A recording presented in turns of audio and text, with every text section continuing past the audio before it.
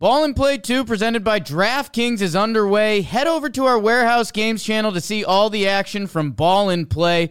Get some skin in the game and download the DraftKings app right now. Don't forget to use our promo code Warehouse. That's promo code Warehouse only at DraftKings Sportsbook. The crown is yours. Today is April 9th, and it's the voicemail episode, and we have a lot of voicemails. Thank you to everyone that called in, and we have Katie Sharp joined us for her what will become a weekly segment.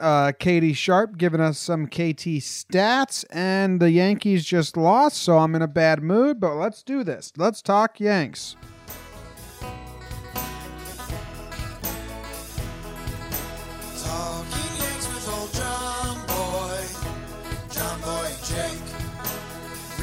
Galore for weekly awards, stat lines, steaming hot takes.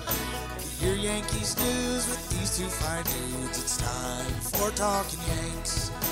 Talking Yanks with old John Boy and Jake. Talking Yanks with old John Boy and Jake. All right, what's up? Welcome to Talking Yanks. Thank you guys for hitting play and joining us today. Voicemail episode. My name's John Boy. I'm coming to you from New Jersey, and I got my co-host Jake coming from Denver. He's a transplanted Yankee fan, originally from Connecticut. Today's episode is brought to you by a bunch of super special people. Reese Gilbertson. Rias Gilbertson, Steve Sibert, what would you say?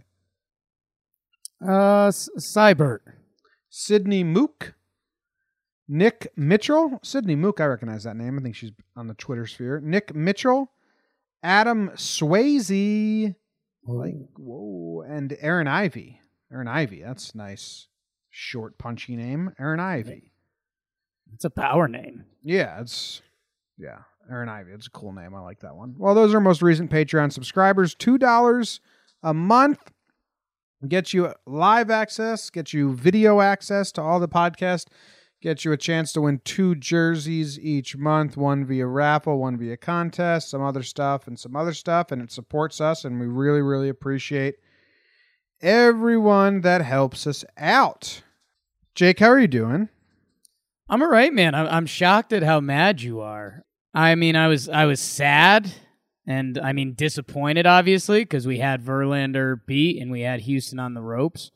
I don't know. Our bullpen didn't have it today. Britton didn't have it. Vino gave up a run. It's 90% of the time when Adam Ottavino and Zach Britton are going to come in, they're not going to let in 3 runs. And I know Britton's is worse. I get that.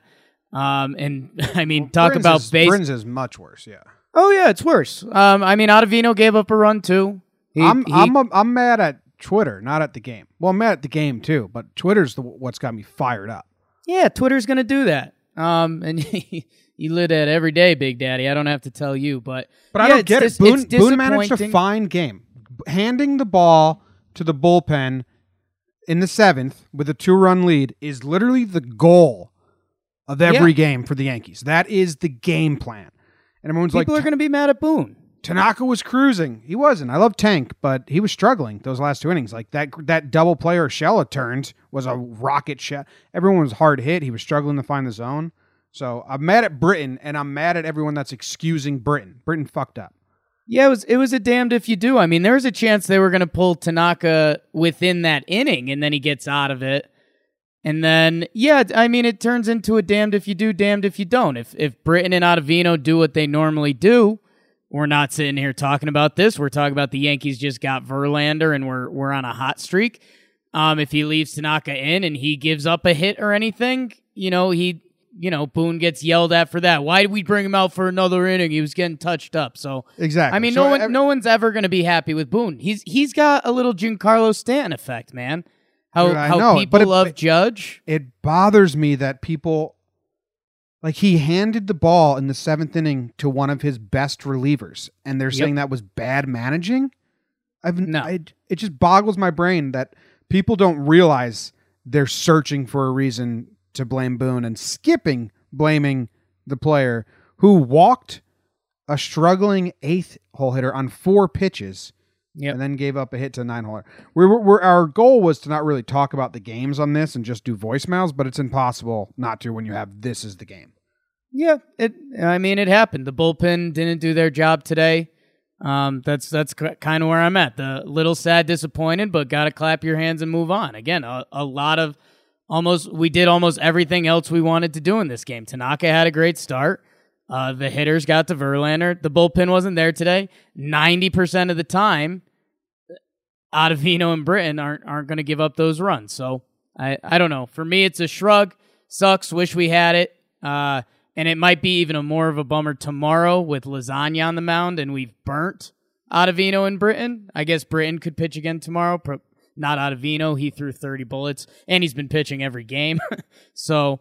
We'll see if the effects. I'm worried that the effects of this game are going to be actually worse than this was. It was Houston at home. I mean, they're really good, and our bullpen didn't have it. Yeah. Should we still save some other stuff for the recap? Because you're gonna have to burn this game. So yeah, we'll save some stuff. Yeah, I think we said everything that needs to be said. Yeah. Well, yeah. There's a lot more to talk about, but we'll shelf it. Just the initial frustration we got out of the way here. Yeah. That's fine. You had a really nice... How'd you open this? You said click play. What'd you just see? I thought Zimmer, my dog, was throwing up, but he's got his bone, which means he's going to go on a crazy crackhead trying to find their fix. That's what he is when he has his bone. He's trying to hide it. And all he does is try to put it underneath a pillow. And he doesn't have thumbs, so he can't really do that. Right. So this is going to be a whole nightmare that's happening in the background. What a dumb dog. Well, you had a really nice click play and listen to us today, or whatever you said at the intro. That was really good. Yeah, I'm an intro expert. Okay. Wow. Okay. I didn't know you had dubbed yourself that. So I wouldn't have even said anything if I knew that. Yeah. So that's my bad. You're telling me I had a nice rhyme at the intro? I don't remember. Take it back. It was good. You're going to be super impressed with yourself. I don't prep those at all. I just look at my phone to find the date and then talk. I'm thinking you make it your signature, man. It was that good. Wow. This is great. You really know how to bring me up. Yeah, man. Intro expert. Dude, I can't get myself to come down. I was walking around my kitchen and Katie was like, "How are you?" And I was like, "I'm trying to get myself to come down right now because I'm so angry." This happens to me right now and I just get so pent up and frustrated. And Jim, in the wise word of a friend of mine, a person can be smart, people are dumb. I know. I just wish they realized what they do. That's how they do, man. Someone just said if Tanaka stays in, they win it, and that's a fact. And I said that's literally not a fact because you have no idea, and that's the only reason you're doing this argument is because no one can disprove you because no one can prove anything. It's just a stupid fucking way to go about arguing something. Boone's always going to be loathed because he inherited what everyone called a golden goose, essentially, and they assumed the Yankees would just roll to win 3 consecutive rings and keep it moving. I know, and I understand that, and Boone will always get shit. But a game when you hand a 2-run lead to your bullpen, that is the simplest, easiest managing decision you could ever have. Oh, Tanaka on 80 pitches, 3rd time through the order when he just had to get out of a jam and emptied himself to get out of it? Or Zach Britton, our shutdown reliever, fresh out the pen in the 7th inning? It's the easiest decision of all time. And people still acting like Boone did the wrong decision. Luckily, the people listening with us, Jim, already know that. That's true. That is. We're probably annoying a lot of listeners because I'm doing exactly what I said yesterday where you say, who's the dumbest person here? Let's debate. And it'll trap you. All right. So we got a lot of voicemails, Jake. I don't know how many. We'll see how many we can get to because we do have a segment with Katie Sharp, which we're introducing every Tuesday at the back end of these episodes. That's exciting. So, yes, sir. All right, you want to go into voicemails? Yeah, let's go into my voicemails. I'm just going to play some of my old voicemails I've never deleted from my phone. Get excited for KT Sharp. She's the absolute best. and we're looking for a name of that segment. Start swirling around. We'll circle back to it. And a reminder that the voicemail EPs are brought to you guys by Diamond Baseball Tours. You heard us talking about them in the spring. The guy that owns Diamond Baseball Tours is the man. I'm like falling for him. We send flirty texts. That's cool. That wasn't in the ad read. But go check them out, www.diamondbaseballtours. They still have registration for the Hall of Fame tour coming up that is like a week-long baseball fan's dream. They're going to Yankee Stadium, Fenway, Philly. It ends up in Cooperstown. They take care of all the travel, all the hotels, and they do these trips all around the country. And a little spoiler, we're going to be doing a special one for Jeter next year. So get familiar with Diamond Baseball Tours. Go check them out. Sign up for their mailing list. Good guy, good people. And if you know any baseball fans, this is something they need to know. So, boom. All right. I have no idea what order these are in, so let's just roll with it. Here we go. Hey guys, it's Ryan from Connecticut. It's Tuesday, and it looks like the Braves just signed Acuna to an 8-year extension worth $100 million. Do you guys see the Yankees investing in Judge long term this year, or do you think they'll do that in the off season? Let me know. Love the podcast. Thanks, guys. So Acuna got a big extension. I don't know what it was. Isn't he just coming off his first year? Yeah, so we saw a lot of younger guys get extensions. We saw Tatis get one before he played an inning. Eloy Jimenez. Acuna Matata. He's 21 years old. He played 1 year. He had 26 homers in 111 games, 16 steals, one Rookie of the Year. The guy's a stud. His extension is till 2028. And basically, starting in 2023, he makes $17 million a year. I forget if it was 8 years for a Hyundai spot, or I'm not doing good at the math right now. There's some options on the end. Jimmy, here's my thing, and I'll just get it out there. I think with Judge, he's gonna push it a couple more years closer to his free agency. These other young guys that signed, Ronald Acuna. He can still become a free agent at age 29. He could still become a free agent at age 30 if the Braves pick up his team option. Bought out his arbitration years. But even if the Yankees buy out Judge's arbitration years, Judge would get shorted. Sevy took a team-friendly deal because Sevy has an on and off career and probably got scared by the second half and the injury. Hicks took a kind of a friendlier deal because Hicks has injury problems and never expected to get a big deal. Why would Judge sign an extension? Now.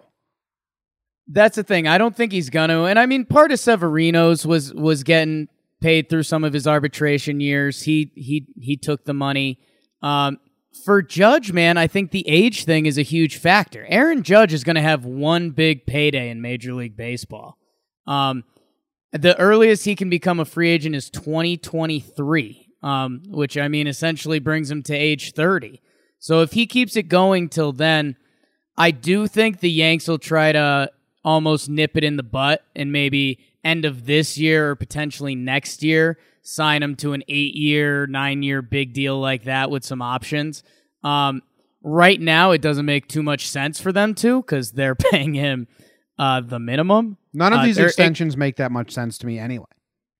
Yeah, the Acuna one, they're basically getting some options for a couple extra years that would go past his arbitration for him to get money in his pocket now. I could do a whole finance equation. I won't because I don't understand it. But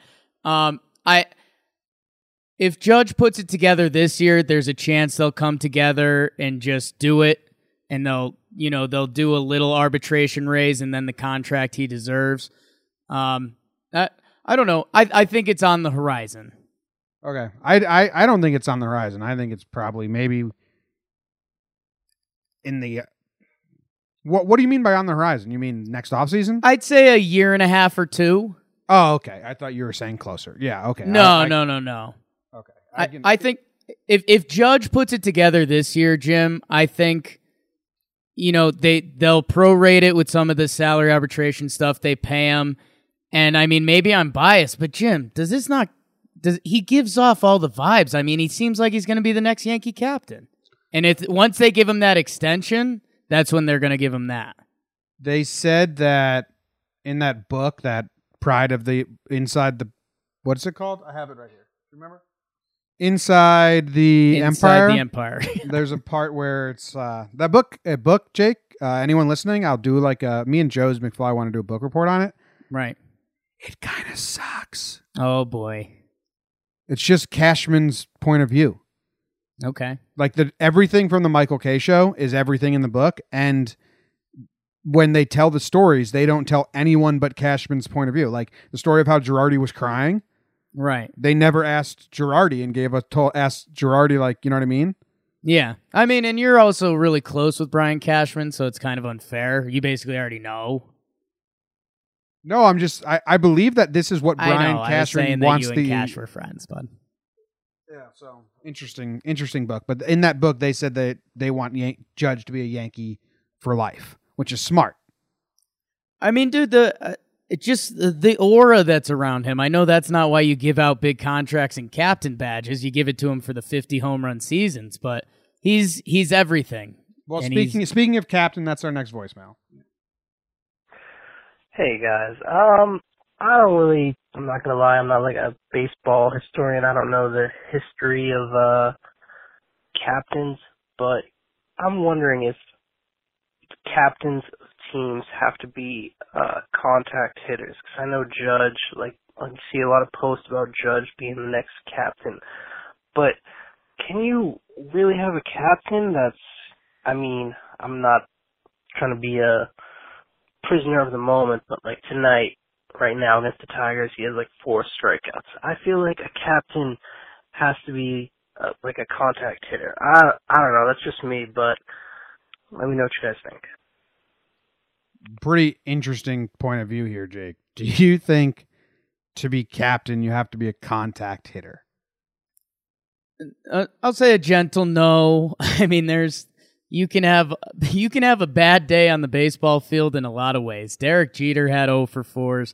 Everyone that plays the game of baseball I bet every person that's been a captain of a baseball team has 0 for 4 days. I understand what the person's asking to a degree.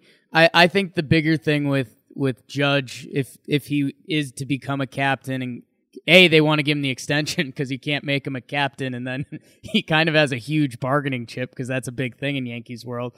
The bigger thing is Yankee captains don't give that out easily, and it's usually later. I mean, Jeter didn't become the Yankee captain until he was 29, which 6 years in, 2003, and he came up in 96. Yeah, yes. So I'm went through the history right now. Thurman Munson, contact hitter. His average was pretty good. Don Mattingly, Donnie Baseball, he could hit. Willie Randolph, good. Greg Nettles, his highest batting average ever was 276 with the Yankees. His batting average as a Yankee was 253.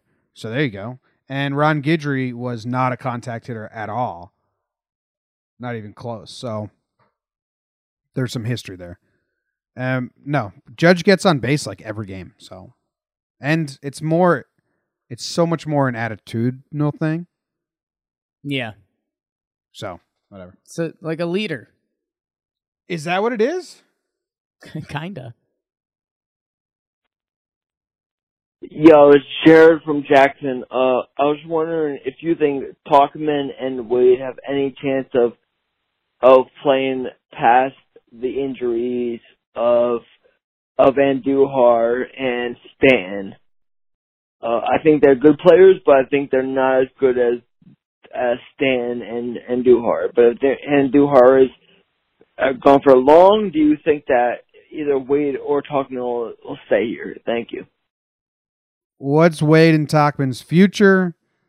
Right now, no. I mean, they're not lasting on this team. Neither are lasting on this team.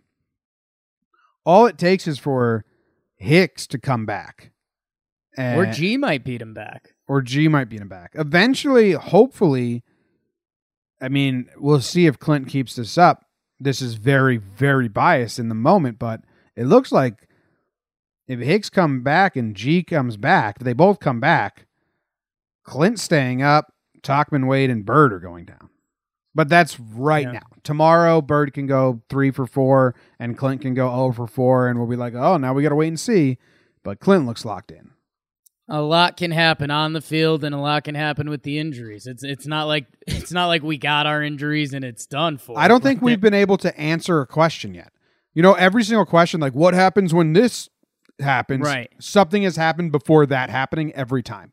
Yeah, we haven't had a push come to shove yet. I'll say this: you want a damning sign for Tauchman? Why didn't he pitch hit for Urshela in the 9th tonight? Because he sucks. There you and there it is. Because he said, let's go, and the whole team laughed at him. Yeah. So, but I was getting so amped for Rally Tauchman. Just trying to lean into a fastball. that would be funny. Roger Dorn. That's his game. Hey, Joe from New Jersey here. I've been listening for about a year. You guys are really doing a great job. Talking about, the start to the year that we've had. Personally, I think we had a problem this spring training getting a little too amped up around the team in general, and I think that may be contributing to some of these injuries. Like these guys have been having problems with, starting too early. Just wanted to know your guys' take on that. All right, guys, go Yanks. I love the energy in spring training. I'm not blaming that on anything. Unless he's saying the injuries happened because they were too riled up, but I can't connect that dot. It's just the injuries, man. I mean, do you remember how miserable we felt in that Boston series last year, Jake, when the Boston Massacre, and we were like down in the dumps? And now we look back at it and it's like Sessa started, Chance Adams started. Shane Robinson played every game. We were a shell of ourselves. That's what we are now. We're going to look back at some of these lineups, hopefully when we're healthy, and be like, wow, yeah, that wasn't our best team, huh? But right now we can't do that because right now we just have to win. That 6-hole Tauchman lineup is already burnt into my head as a miserable lineup.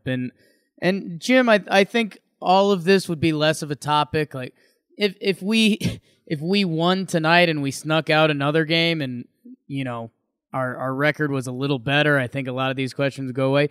The injuries are nuts. We don't know what it was. Did they push the guys too hard? Is it just the luck of the draw this year? If it happens next year, I'll tell you what, my buddy John Boy here is going to be going for throats, like on the training staff. So we'll see. Right now, you just have to... I love Dono. Well, it's not Dono's fault. It's the strength and conditioning. Right. So right now, we're just chalking it up to some bad luck, and we do like to shrug and ignore that we have 11 guys on the DL now. You have to win every day. Like, you know what I mean? Yeah. But in the back of your head, you say, okay, well, we have 11 guys on the DL. Yeah, and I mean, I look at the fucking Houston's lineup, and I'm like, for the past 4 years, Correa got hurt 1 year, right? Like, they've just been healthy. Like, what's up? The hell? Yeah. Survive, weather the storm, weather the storm, weather the storm. Hey, Talking Yanks. Carlos. This is Carlos again. How you doing? Not too happy today, huh? Just read that River Avenue Blues is going to shut down, and I just want to, pick your brains about if you can bring Mike or maybe somebody take care of that. I don't know. I just read that every day, and it's going to be a big hole when they're gone. And I do have a lot of respect for Mike and you guys, of course, and I don't know, maybe you can work together. I don't know, man. What are your thoughts on it? I love you guys. All right. Thanks, Carlos. Yeah, River Ave Blues is shutting down, which is crazy because it has been a staple. Mike said he got burnt out. I told you this, Jake, when I love doing what we're doing so much right now that when I read his, I got sad thinking, shit, at some point I'm going to get burnt out doing this. It's just life. That's what happens. But I think Mike's burnt out, Carlos. I don't think he wants to do anything. If he wanted to do anything with us, he would just do it on his own. He has the platform. I've never interacted with Mike, but I've read a lot of his words, so that's cool. I don't know. We provide a different kind of content than he did, but we'll do our best. Yeah, and I mean he's at CBS Sports now. He's on to that, and yeah, I mean we're friendly with Jay. We're friendly with a lot of that crew. As we mentioned, Katie Sharp is going to be on the show in a little bit. I've been doing a podcast with her about the Yukon Huskies, talking Huskies for a little bit now, and she's just been popular in the Yankees universe for a little while now. So we're going to try to get her a little more involved. And yeah, I would say this: our website is out there. We've been getting some blogs and some regular articles. I will say this: I mean, we're not in the most polite way to River Avenue Blues. We're not going to try to be them. We have our own voice. They had their own voice. I couldn't. Mike's too professional. He's like legit. Yeah, and I think our goal, we'll have some of that, especially if, KT gets involved. But I mean, even Katie Sharp kind of wants to bring the professionalism down a little bit because it's more real that way and it's more fun. And I think. Yeah, I wish I could write like Mike though and organize my thoughts on Word like him. That's a skill. I can just talk. I mean, people like try to learn that and go to school for that and stuff. And he's really good at what he does. We're gonna do what we do when we do, baby. And we're gonna have a lot of fun with it. But if you haven't checked out the website, go check it out. We've been doing a lot of fun stuff on there. JohnBoyMedia.com will get you right there. Talking Yanks still gives issues, but it might get you there. Hey guys, it's Maggie from Buffalo. Also want to say hi to my dad, aka Bushy Boy. I turned him onto your podcast. Bushy Boy. He loves it. Anyway, I'd like to lighten the mood here with all these injuries. So my question is, you guys are both in relationships. So I wanted to ask, who would be the Yankee that you guys would be most afraid to leave your girl alone with? Obviously they're the big guys, Judge, Stanton. They're always going to be liable to steal your girl. Maybe it's Country Ham and Eggs, Lukey Boy, fun guy like Didi, cool teddy bear like Gary or Cece, or even, someone sneaky like Brett. As a girl, I'd say Judge for sure. He's got that nice guy thing down, but that just makes him even more dangerous in my opinion. Anyway, love to hear what you guys think. Go Yanks. All right. Thanks, Maggie from Buffalo, daughter of Butchie Boy. Interesting question here. Start sending your answer. Caitlin. Shout out. I need you real quick. Shout out to Butch. Interesting. I guess an easy answer should be all of them. Yeah. Yeah. Like it's kind of. No, not some. Like I don't want to go Chapman's golf too scary. rules on this, but they have the honors. Katie, we just had a voicemail. Maggie called and she said, which Yankee should I be the most worried about to leave you alone with because he'd steal you away from me? Do you have an answer? My guess, do you want me to guess or do you want to give me your answer first? My guess is Didi. Oh, that was it? Yes. Didi. I mean, Didi, I saw Didi in person and he almost stole me away from Katie. Right. So we share the same birthday. Both into He's an intellectual. Both into video editing. Yeah. So, yeah, mine's Didi. And you and Didi are so similar. So yeah, that makes a lot of sense. I think I would go. Torreyes? I'm going dark horse here, Jim. Who are you going? Luis Cessa. He's kind of got that slick. I've made the Andy Pettitte comparison before. He just seems friendly. Like, all of his posts are always happy and stuff, even when he was, pretty disliked in Yankee land. Just seems like he's having a good time out there. Seems nice enough. He wouldn't try to do too much. Obviously, it doesn't take much to impress my girlfriend. So I think if the big guys came in too hot, that would be too much. I think Louis would just be kind of on the sideline, maybe dancing a little bit, and then bait her in. Nice. All right. Didi and Luis Cessa. How about that? Boom.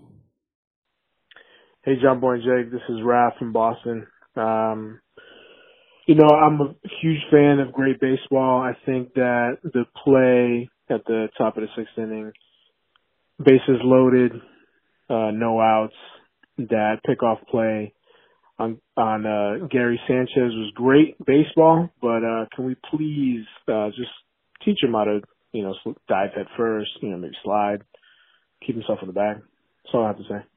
Thanks, guys. Fundamentals. Let's get on it. I do agree. Even Clint almost got picked off a couple times today, and I was just like, end this. End this. No more mistakes on the base paths. They need to put up a outs on the base paths. They need to put up on, it's been 3 days since we made an out on the base paths in the dugout. I like that. Maybe a jar right there too. Money jar. If you get thrown out on the base paths, $20. $100, Jake. Well, I mean, I don't know. These guys have families, man. $100. This is real shit. These both, I'm not joking. This may sound like a joke and we're making jokes. Those two things should be implemented stat right away. It's been how many days since we made an out on the base paths? And if you make the out, you put $100 into the tip jar. And it goes to buying Dono a nice brush. Yeah, we might have to put that in like Brian Hoke or someone's ear that's in the locker room and just kind of get that swirling. Why don't we just do it on Twitter, you and I? Well, I mean, we can and we will, but like I think with a push with one of our guys, I think we could actually get that in the Yankees clubhouse. It should be in the clubhouse. Do you know what I'm doing? That's what Jake? I'm saying. Do you know what I'm doing on Twitter? What are you doing on Twitter, Jim? So you know how Pitching Ninja has been like getting guys looks for real? Like he posts them pitching and then right. Remember? I'm going to establish something, or I'm going to accomplish something on Twitter this year. I'm getting Tanaka a Gold Glove. Okay. I started a thread. Get Tanaka a Gold Glove in 2019, and every time he makes a play, I'm going to put it on that thread all season, and everyone's job is to retweet it and tag all the beat writers that get a vote. And if we do it enough, they'll just be like, all right, fuck it. I guess I'm voting Tanaka for Gold Glove. I like it. It's grassroots. Social experiment. I'm getting Tanaka a Gold Glove. Proud of both of you. We all are. I'm going to spearhead it, and I need everyone's help. Okay? Hashtag get Tanaka a Gold Glove. What is the next voicemail? Hey, what's up, John Boy and Jake? It's Sam calling from the Jersey Shore. Just a quick hitter for you, just a completely random question. How many saves do you think are going to come from people not named Aroldis Chapman, and who are they going to come from? All right, that was all. I just had it on my mind because I know sometimes he goes through struggles. Maybe Britton or Ottavino, maybe Betances when he comes back might pick up the slack. Hopefully it's all Chapman and we kick ass this season. Peace. There will be days where you need like back-to-back saves and Chapman just went or something like that. And maybe Chapman takes a week off. I hope he doesn't ever lose the closing job. But even if he doesn't lose the closing job, okay, so I'm going to say Chapman never loses the closing job because I don't want that to happen, so I'm not even going to act like it's possible. I'm going to say how many saves come up over the course of the year where Chapman's unavailable because he worked 2 days in a row before. I'm going to say 3. Say 3 times someone else gets the save, and I think Otto is going to get 1, and Betances is going to get 2. Interesting analysis. I think. Why are you laughing at my analysis? I think it's pretty sound. I said it was great. I'm sorry. I'm a giggly guy, man. I think Chapman's had a few injuries in the past years. I think he's almost going to be on a CC path where he's like a 1 knee injury a year kind of guy. Like that plant knee, I think, bothers him every year now. Tendinitis. So, I mean, right now it's Ottavino by a mile. We love Dellin in that 8th inning role when he's right to the point we almost don't want to mess with him. And Ottavino's stuff just looks silly. It looks like a complete video game right now. So it's Ottavino. Okay. Betances may come back, and Betances is great too.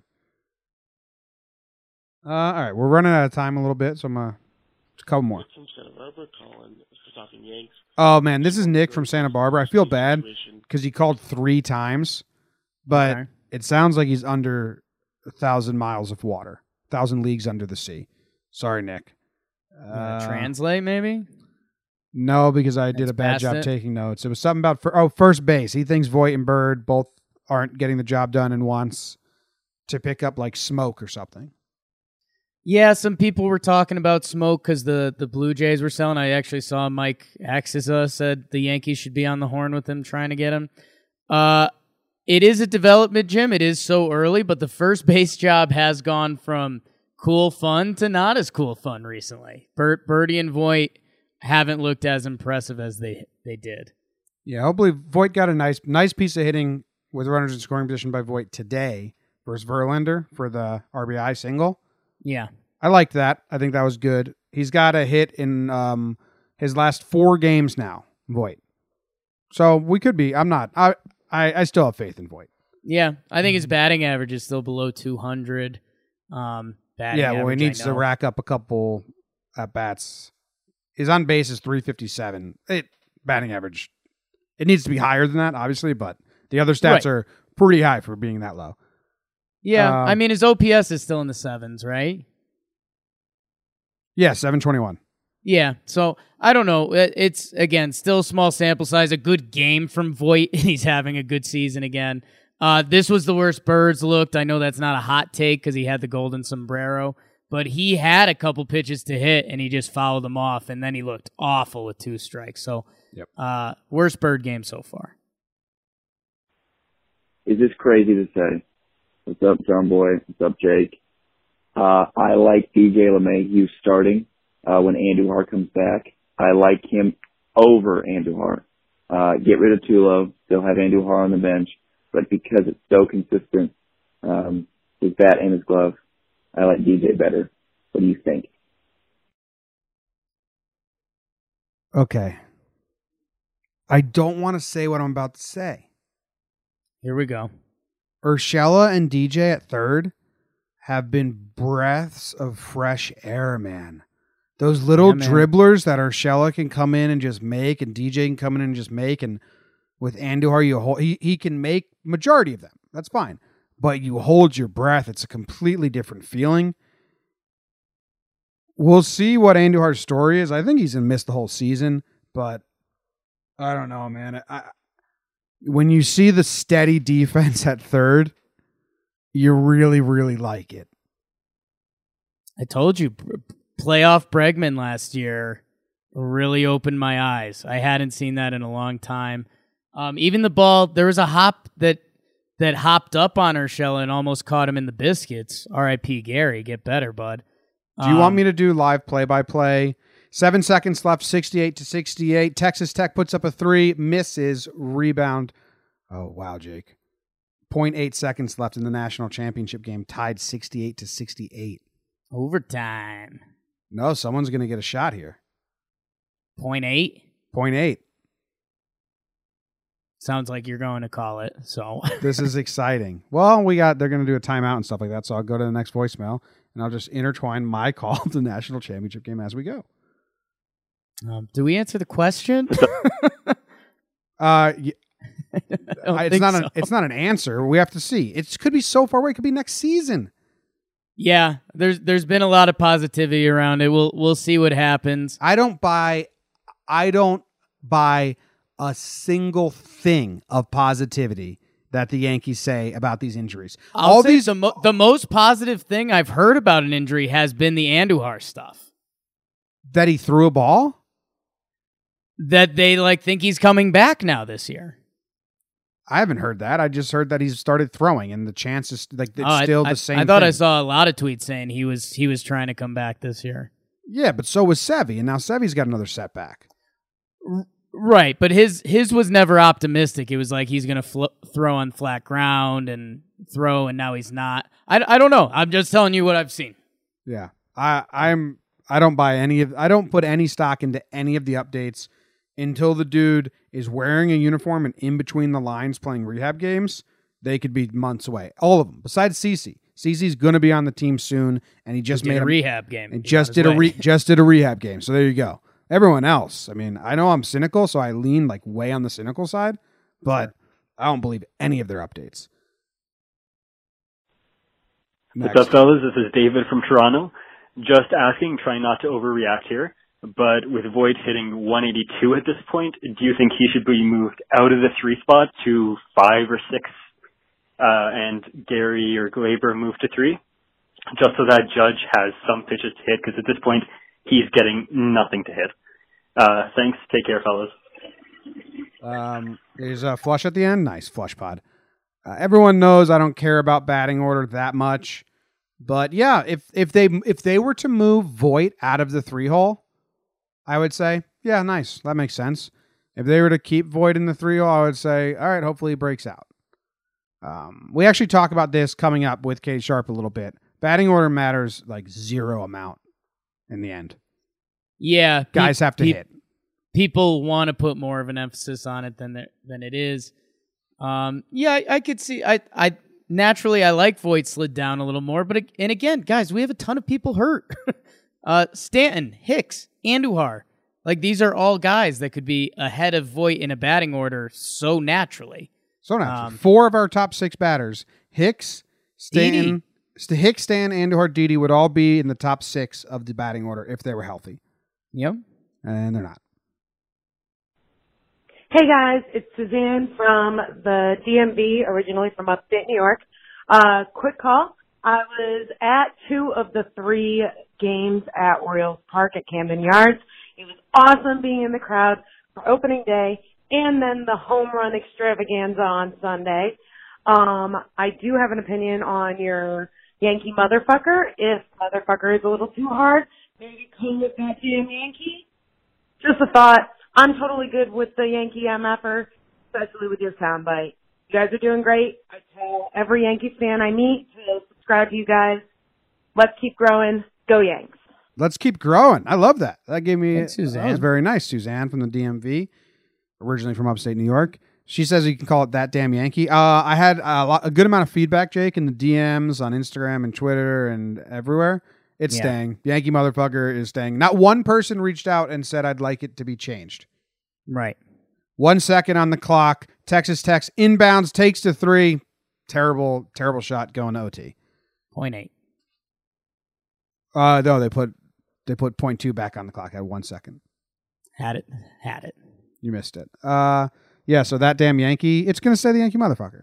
I'll try my best to say the F word. It got blocked. Wow, nice play. I'll try my best to say the F word less outside of the Yankee motherfucker part. Mm-hmm. That's my thing to you.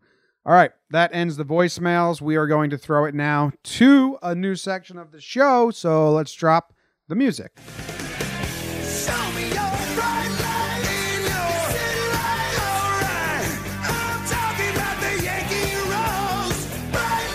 All right, here's our new segment for every Tuesday episode. We have special guest, recurring guest. She's going to come on every Tuesday. Katie Sharp, KT Stats. You may know her from Twitter. You may know her from her Yankee Metrics with River Ave Blues. Talking Huskies with Jake. She's been a guest on Talking Yanks before, and we're super excited to have her bring all her knowledge to the table every Tuesday to talk about some of the deeper analytics. Katie, how you doing? I'm doing great, guys. How are you? I'm good. I'm excited. These are worlds colliding for me. Normally deal with you two separately, but we're all back together again. This is going to be fun. We'll get KT, the queen of stats, as everyone knows, or if you don't know, now you know. And yeah, let's roll it out there. We'll get some good stats. We'll get some opinions out there, and I'm guessing by the end of these, Katie is going to look pretty good, and we're going to say, okay, that was cool. We learned today. We're looking for a name for this segment, so we need your guys' help. We were throwing things around like the Stats Report or Stats Reporter or Katie's Corner or Katie's Clubhouse. We need all of those are like in the correct area, but just a little too lame for my liking. So we decided to ask you guys, our great audience. We need some ideas. Throw everything you got at us. Yeah. Cool. All right. So as you guys know, Katie's great with stats. If you don't follow her on Twitter, you're missing out because the insights you get are unreal. So we have a couple things. We're going to try and just talk about what's going on under the surface. And now this first one that I said is I brought this up on Twitter the other day, and it's the xwOBA stat, Katie, which you taught me when you came on the show last year. I asked, about what's your favorite stat? And you said WOBA. And that was my first time really understanding it. I have an issue with WOBA, and whoever named it, stupidest name. Stupidest name. If it was called something that isn't, like, you throw an X and a W together, people are out. They're like, that's math. I'm out. Because all it is saying, if you are unfamiliar with WOBA, and Katie can correct me, it's saying, okay, Gary hit this ball 101 miles per hour at a 42-degree angle. Every ball that has been hit with those same exact measurements in the last 5 years, 80% of them have been home runs. So the expected result is Gary hit a home run. But park factor, did he hit it to the deepest part of that park that he's in? Wind resistance, defensive shifts can change those, and that's what you would say unlucky. Is that the layman terms breakdown of WOBA? That's not the layman terms breakdown of WOBA. Okay. WOBA, just the core WOBA, is basically, it's a better form of an offensive measure, like a performance measure on offense. Okay. So, we have OPS, which a lot of people like to cite as sort of, the new sabermetric stat. But that's really not a good measurement of a true offensive talent, because what you're doing is the weights in OPS are all wrong. So what WOBA does is it measures a single the correct way, it measures a triple the correct way, it measures a double the correct way, and a homer the correct way, and a walk the correct way. Oh, I was doing... In terms of... You were doing XWOBA. XWOBA, yes. Yeah. Okay. So WOBA, we know what that does is it uses what's called linear weights. And basically all that does is it makes sure that, a home run is not worth 4 times as much as a single, right? And a double is not twice as much as a single. So what it does is it weights those correctly in terms of, how many runs they're expected to produce when you hit one. Okay. So, and then when you add the X in there, your favorite letter, that's what it does is basically that looks at WOBA, but then it does what it's supposed to do based on the launch angle and the exit velocity of the batted ball. Mm-hmm. So, yes. So Gary was leading after the first 5 games or so. He was leading all of majors in small sample size, but that's what we have to work with, in XWOBA, which is it's a nerdy way of saying Gary's hitting the hell out of the ball and expect good things to happen if he keeps this up. And he did, and he went Babe Ruth on us. So is there any other underlying stats to tell, like, that you saw that was like, oh shit, Gary might be going off soon? Yeah, I mean, and that was a great point. I saw your tweet on Twitter, and I was like, John Boy, man, he's smart. So, and You're a bad liar, Katie. Now that I know who taught him to be so smart, I'm feeling a little bit better about it. There you go. Yeah, I mean, one other thing that I wanted to cite is, yes, the XWOBA stat. That's great. He's hitting the crap out of the ball. He's also leading in some of the more traditional, like more expected stats of expected slugging. He's also the best in that. And then there's another stat I wanted to cite, which is on StatCast. You can find there, which is barrels. And barrels, for people who don't know, are basically, it's like the best type of contact that you can make with a ball in order for it to be like an extra base hit or a home run or something. Whoever named this one did a good job. Yes. I figured you'd like this one. So basically the batting average on, an average barrel last year was 822. So you're hitting 822 and you have a slugging of 2.386 when you hit a barrel. So that's good. Basically, it's going to go for a home run or a double or something like that. So that was an 832 batting average, Katie. If you barrel it, you're getting a hit 83% of the time? Essentially, yeah. Okay. And you're averaging about 2.4 bases per hit, which is what slugging percentage is. So that's basically, kind of the best type of batted ball you can have. And Gary was leading in barrels per plate appearance. So the percentage of barrels per plate appearance. He's leading in total barrels, one more than Mike Trout. And he's leading in barrels per batted ball. So of all the batted balls he's hit, 40 of them have been like mashing. Wow. You know, like if you consider barrel to be like a mashed ball, 40% of the time that Gary has put the ball in play, it's just like, you know it's going to go far and it's going to go high, and the whole, we can get John Sterling to chime in there. And I was talking to my dad about the WOBA stat and stuff like that, because, I mean, it's all new to him, but he does a good job accepting it, or at least trying to accept it, the new stats. And what made it resonate a little bit when I said, like, well, Gary's leading the league in this ex-WOBA stat. He's just hitting the ball really hard right now, but the results aren't exactly there.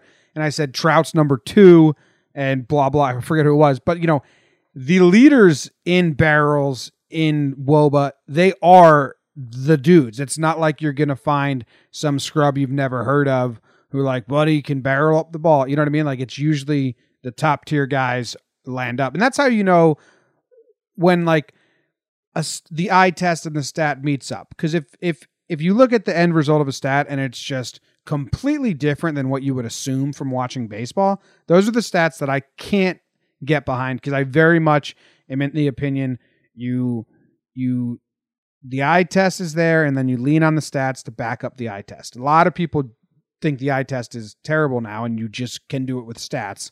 I don't know what side of the fence you guys land on, but basically, these stats, barrels and WOBA, the top tier guys are who you expect. Like Trout's up there and everything. Yeah, kind of what you're doing is you're putting numbers to the eye test, essentially. Because before StatCast existed, people would always be like, "Oh, he's hitting the ball hard, right?" Yeah. Yeah, that thing was just he smoked that ball.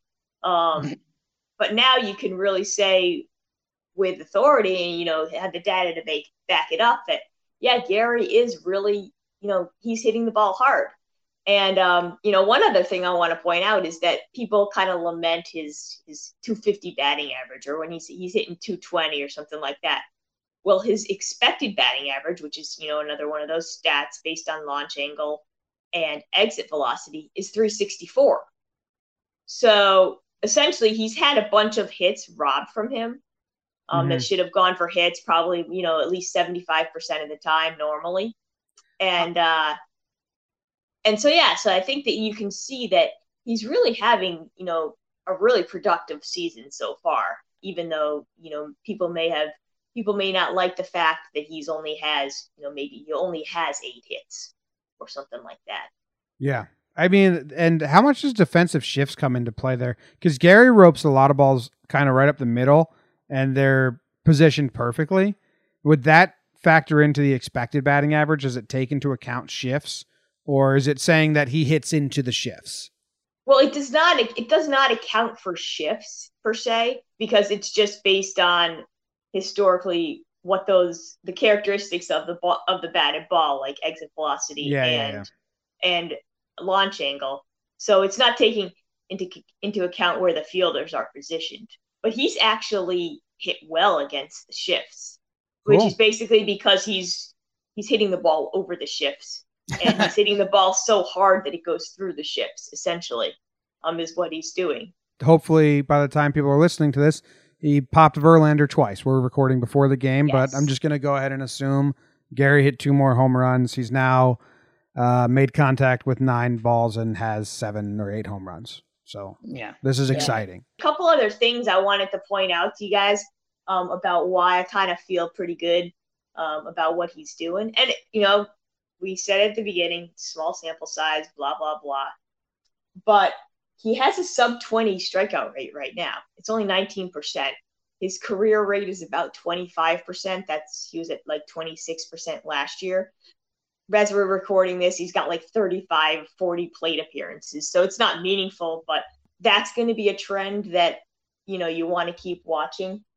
And an even better one, which is what I like, is that 4 of his 6 homers at this point have come with 2 strikes. I love that. That's one of my favorite things about the home runs.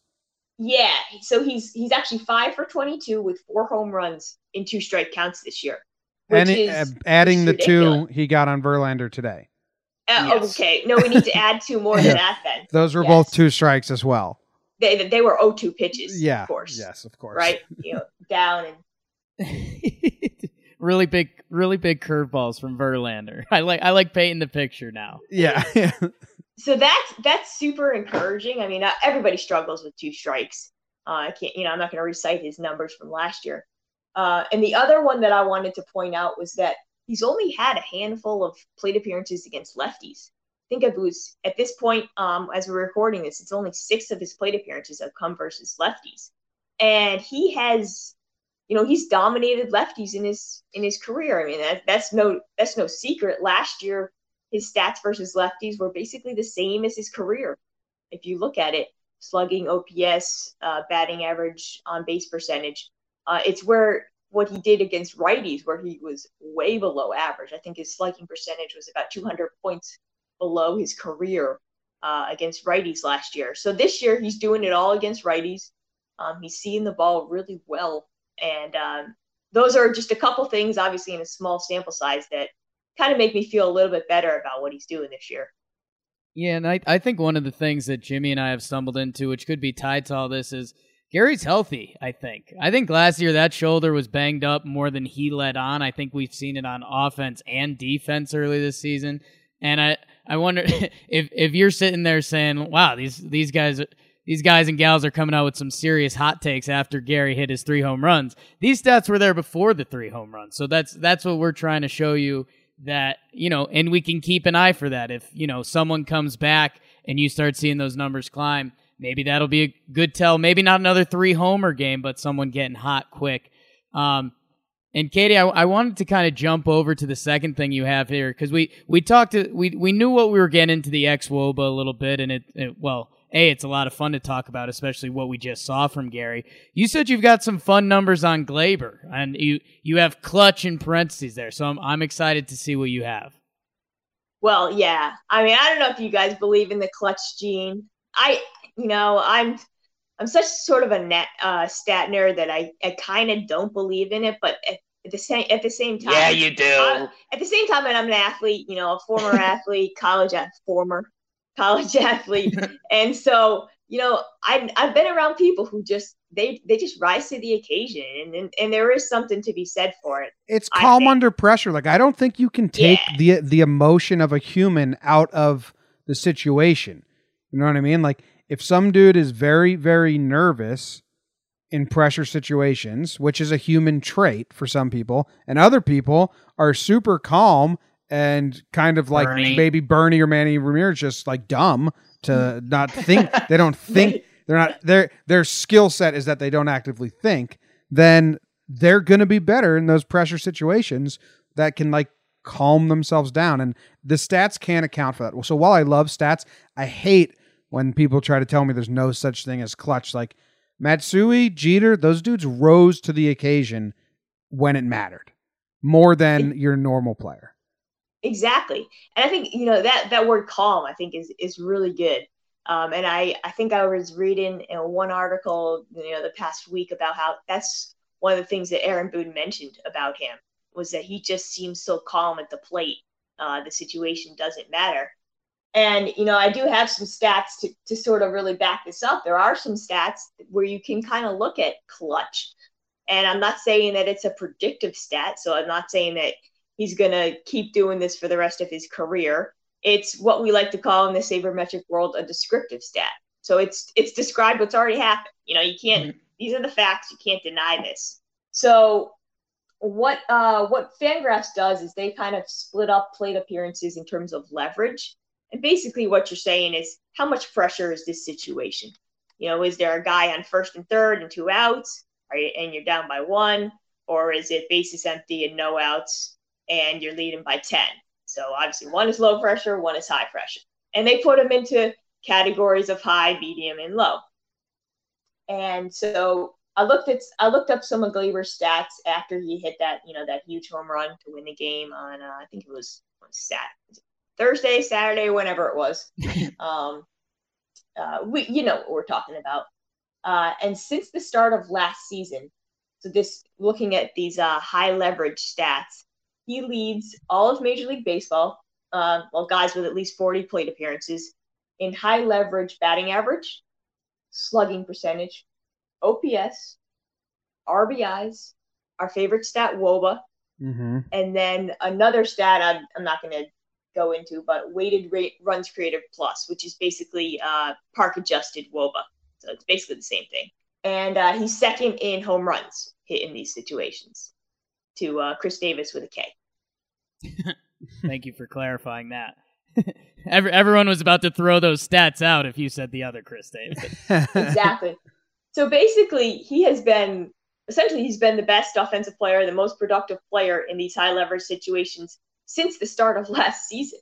Over his entire career. This is taking all of 2018 in account? Yes. This is since the start of last season. So it's not just a small sample. I mean, it is a small sample in terms of, the bigger picture, but it's just looking at his entire career and comparing it to the rest of the league.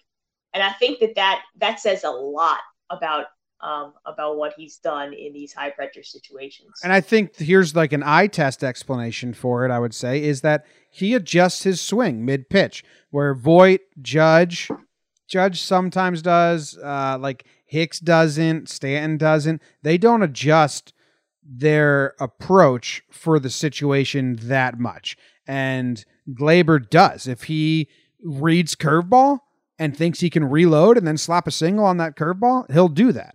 You don't see the other guys change their swing. And that's by design. Like Barry Bonds says, if you don't take your full swing every time you swing, you're a fool. Like he never checked his swing.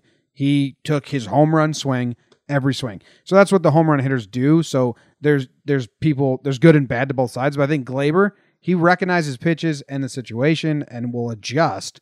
So that's like the eye test backing up. That's probably why he's good in these situations, because he will do what he needs to do on that given pitch.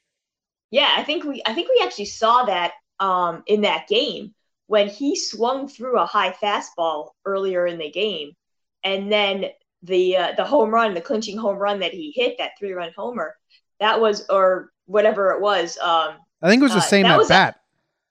Yeah. Was it in the same at bat when he hit another high fastball and it went out of the park? I think he opened him up with a high fastball.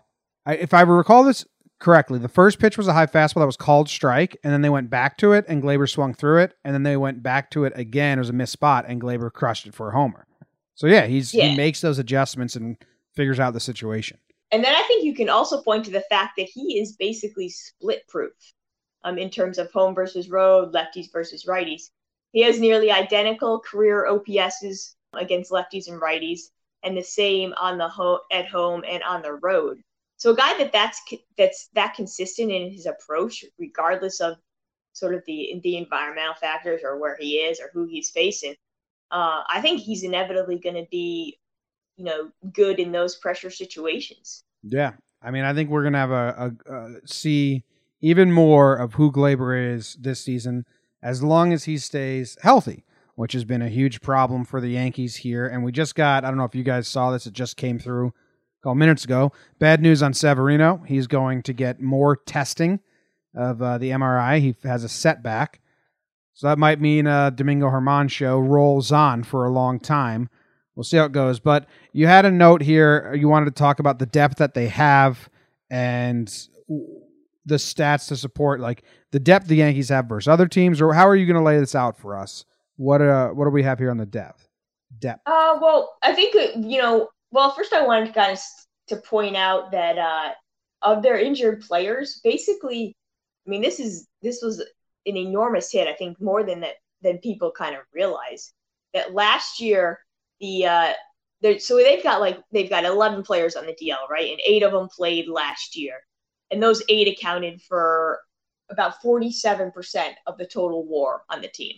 It's crazy. And yeah, that's pretty crazy. And then if you look at the projections, so for those 11 players, what they were projected to do this year for the team, it's about 50% of the team's projected WAR.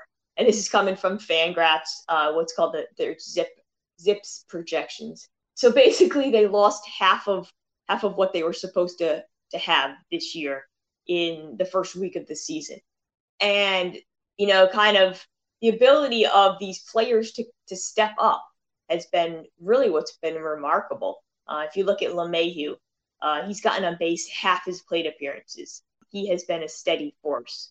And then you've got, kind of on the pitching side, you've got the Domingo Germán, essentially your sixth or your seventh starter, and he has a 1.64 ERA, and just has allowed 1 hit and 2 hits in his first 2 appearances. So I think that's one of the looking at depth. Another one is that they had 11 players that were projected for at least 1 WAR this season, and that was Cashman's plan, right? He kind of eschewed to the chagrin of most of the Yankee world. Didn't really go hard on Machado or Harper, and instead built the team through depth. And that's kind of showed in that they have more than half of their at least almost half of their projected 25-man roster for at least 1 WAR. So, which is a good thing. You don't want to have negative WAR on a team. No. You don't want to have guys sucking out at the bottom. Yeah. No Chris Carters, please. No Chris Carters, exactly. So I think that's kind of been one of the most telling stats I think so far, is that just the number of players that have stepped up who were supposed to be in AAA or were supposed to be riding the bench, that have really played well this season. If Clint can put it together Clint is another one. and do what his talent says he should be able to do in the batter's box, then that is really sparkling depth. Like, that is the prime example of Hicks stand down, but don't worry, we'll call up Clint and he'll mash. I mean, that would be huge. And thank God he just had 2 more home runs off Verlander in this game. It was nuts that Glaber got him twice, Gary got him twice, and Clint got him twice. The Yanks are hot. You're right, Jim. And I said it a lot this offseason because I kind of thought Clint was going to get packaged with Sonny Gray or something like that, just because as Yankees fans we do overlook these guys sometimes. If any other team had Clint Frazier penciled in as their everyday left fielder, we'd be talking about his 30 home run potential and what he can do. And for the Yankees, we're talking about 2 injuries to Aaron Hicks, a WAR specialist, and Giancarlo Stanton, a guy who's won the MVP, to be able to call him up. I mean, that's huge. We need to see it. This Houston series is going to be a big test of okay, the depth's cool, but they're still not, A+ team. So what can they do? We'll see. Yeah. All right. Anything else we got? There was something I was thinking of that I can't remember now. A future, maybe next week, Katie, I want to talk about batting order. We get so many complaints about lineup construct, and should Voit be behind Judge? Should Gary now move behind Judge? Gardner in the leadoff hole. So I don't know what stats are out there. I know there's some, the three-hole hitter actually comes up with no one on base more often than any other position, I think, is a stat. So I don't know. Maybe next week we'll do some batting lineup construction stats, and because everyone loves the lineup, talking about it and complaining about it. Well, everyone hates the lineup, basically. Whatever lineup that Boone puts out there, everyone is going to hate it. So, all right. Well, that's a challenge. That's a challenge because I don't usually like talking about the lineup stuff. Me neither, Katie, but we get bombarded with it every day. The bottom line, and I'll just give you, a little snippet. Shut them down now. Essentially, it means about 1/10 of 1 run per game. And yes, if they lose by, an inch, being thrown out of the plate, maybe that's the reason. But it essentially, game to game, it really doesn't have much of a difference. Doesn't really make much of a difference. Over the course of a season, yes, a player that accumulates a lot of plate appearances at the top of the order, obviously, is going to have more plate appearances as somebody who's regularly batting ninth. But, for people who sort of nitpick every little game and every little batting order and every little lineup, I just get annoyed. I mean, I'm with you. I just get so annoyed. Anyways, people like skipping the players. People like skipping the players any way they can and moving on to what happened. Voit had a terrible day. It's because he shouldn't be batting 3. Gardner got on base once. It's just Blame the player. It's kind of like the if Judge was batting, or no, if Gleyber was batting 3, he would have been up when, with 2 outs in the 9th and a chance to drive in that run on second base. Well, no, you don't know. Can't do that. You can't predict that. If you could, then you'd probably be in Vegas or something, All right, so hopefully by next Tuesday we have a couple more players heating up on the verge of breaking out, and we have some that have broken out. Look out for Gleyber in high leverage situations, and still keep an eye out for Gary just to be barreling the hell out of balls. And send us all your name ideas for this segment that's going to be on every Tuesday show with Katie Sharp, the Queen of Stats. We thank you for joining us, and we'll see you again next week. All right, that was Katie Sharp in the segment that has yet to be named. We need your help. Send in some... How about this, Jim? Leave a 5-star review with what we should name the segment. And if we choose your name, you get a shirt. Oh, I was going to say some stickers, but a shirt. You get a shirt. We'll throw in the stickers with the shirt. No, I can't do that. Yeah, we won't do that. You just get a shirt. Be happy with your damn shirt, whoever names our segment. Thanks for the name and take your damn shirt.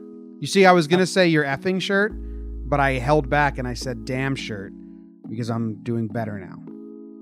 Proud of you. And that is the end of this show. I came into this episode very angry, and I'm leaving only mildly perturbed. So, tell him, Grams. Go Yankees.